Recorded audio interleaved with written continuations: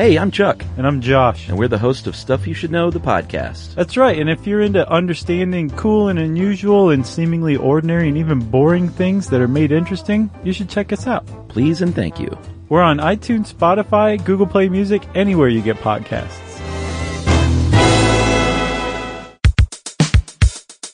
Welcome to Brain Stuff from How Stuff Works. Hey Brain Stuff, this is Christian Sager. If you have spent time in the US or Canada, then you have heard of ranch dressing. It was invented by a guy named Steve Henson in the late 40s to the early 50s when he worked as a plumbing contractor in Alaska.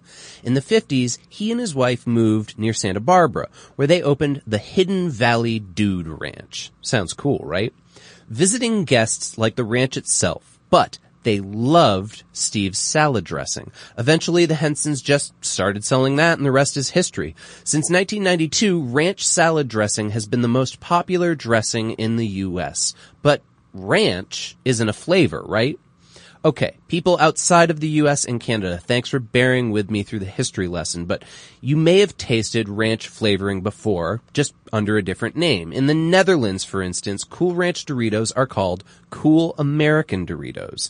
That weird American flavor you see advertised in the grocery store, that's ranch. And the main taste in ranch is buttermilk.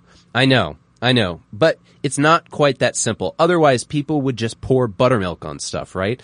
The original ranch recipe also includes mayonnaise, parsley, pepper, salt, a little thyme, garlic, onion powder, and MSG.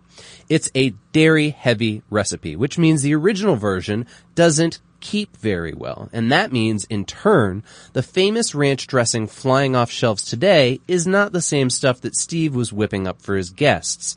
Instead, the result is some heady, complicated work by the eggheads at Clorox. Yes, that Clorox. They bought Hidden Valley in 1972.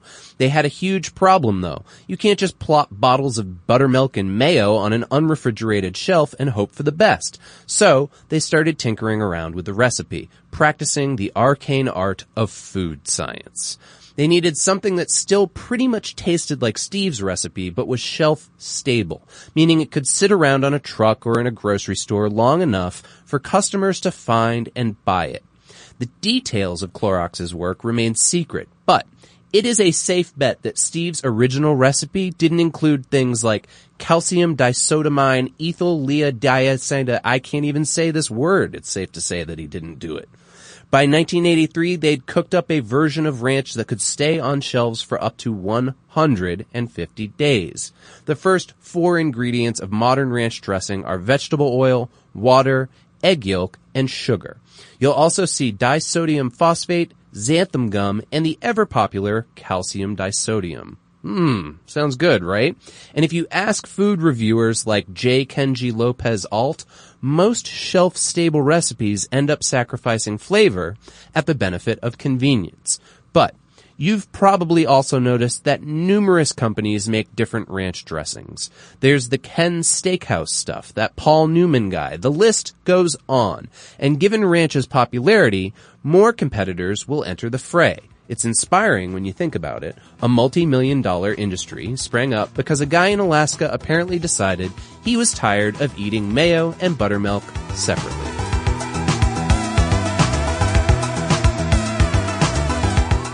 Check out the Brain Stuff channel on YouTube. And for more on this and thousands of other topics, visit howstuffworks.com.